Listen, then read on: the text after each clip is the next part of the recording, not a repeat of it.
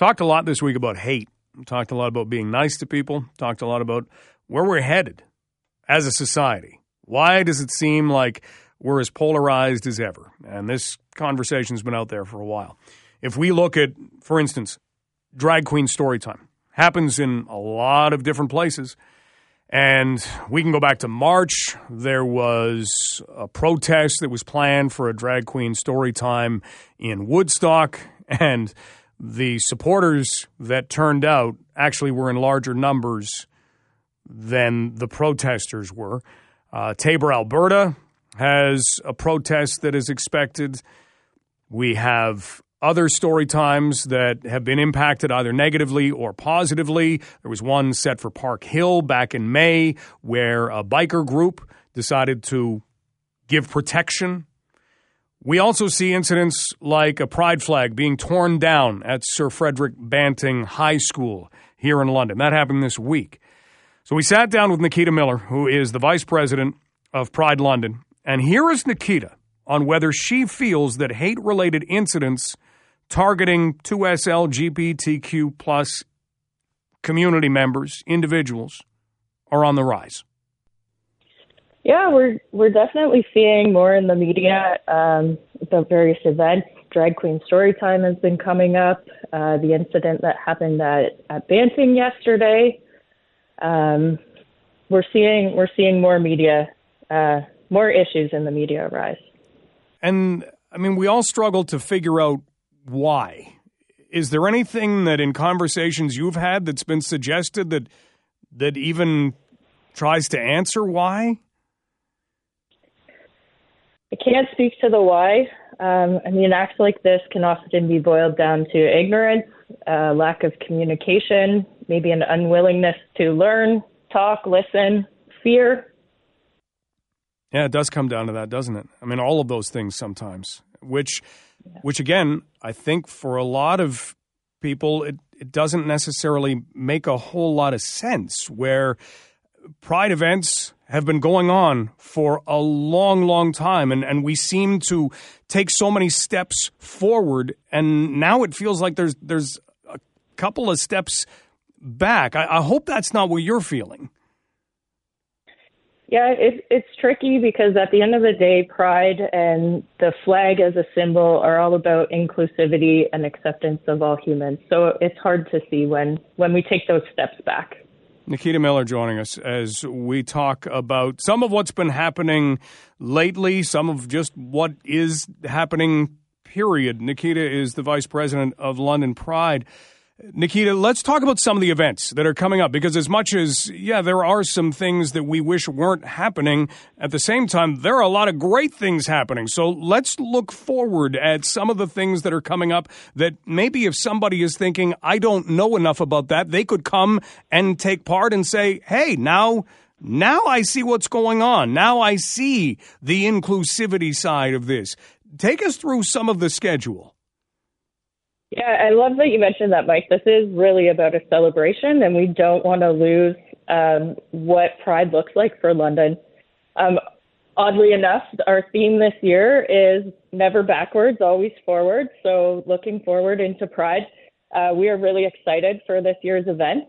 So as usual, we will kick off on July 13th with our annual art show. We have some returning events such as the family swim, some social events, legacy interviews, and of course, the main event, Festival in the Park.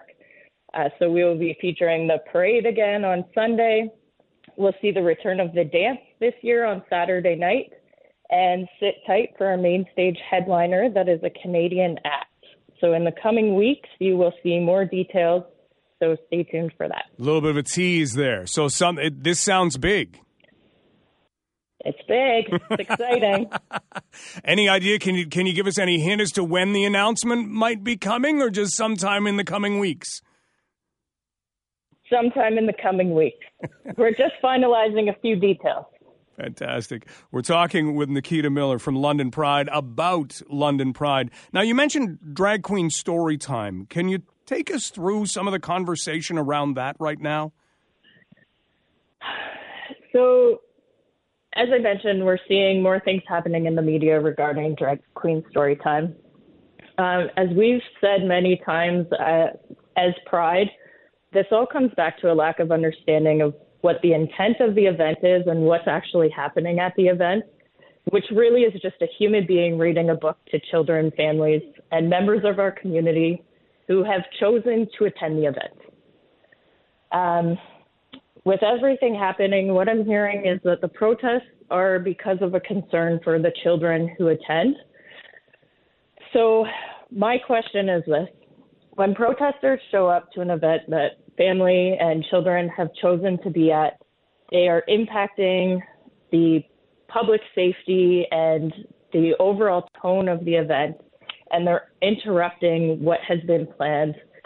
If at the end of the day our concern is for the children, my question is, what is the impact on these behaviors at an event that is optional on the children who are attending? It's a great question. It's a great question. And it's one that needs to be thought about if you are going to choose to go in way of protest. Absolutely. Because you're spelling it out. This is kids being read stories. Let's face it. And you've got families who are coming to hear those stories. It's a pretty special time. It's fun to go and hear stories. I love reading stories. I love hearing stories. Absolutely. When we look, Nikita, at the federal government saying that they are offering $1.5 million for increased security for pride parades or potentially other events, is that anything that you've had a conversation about, anything that maybe you might be receiving money for from the federal government? Yeah, so we at Pride London just learned about the federal funding opportunities, and we are definitely in the process of researching further. That being said, in all of the years that Pride has run, we're always monitoring what's happening in our community, and we work closely with security and the London Police Service to ensure everyone's safety at all times during our event.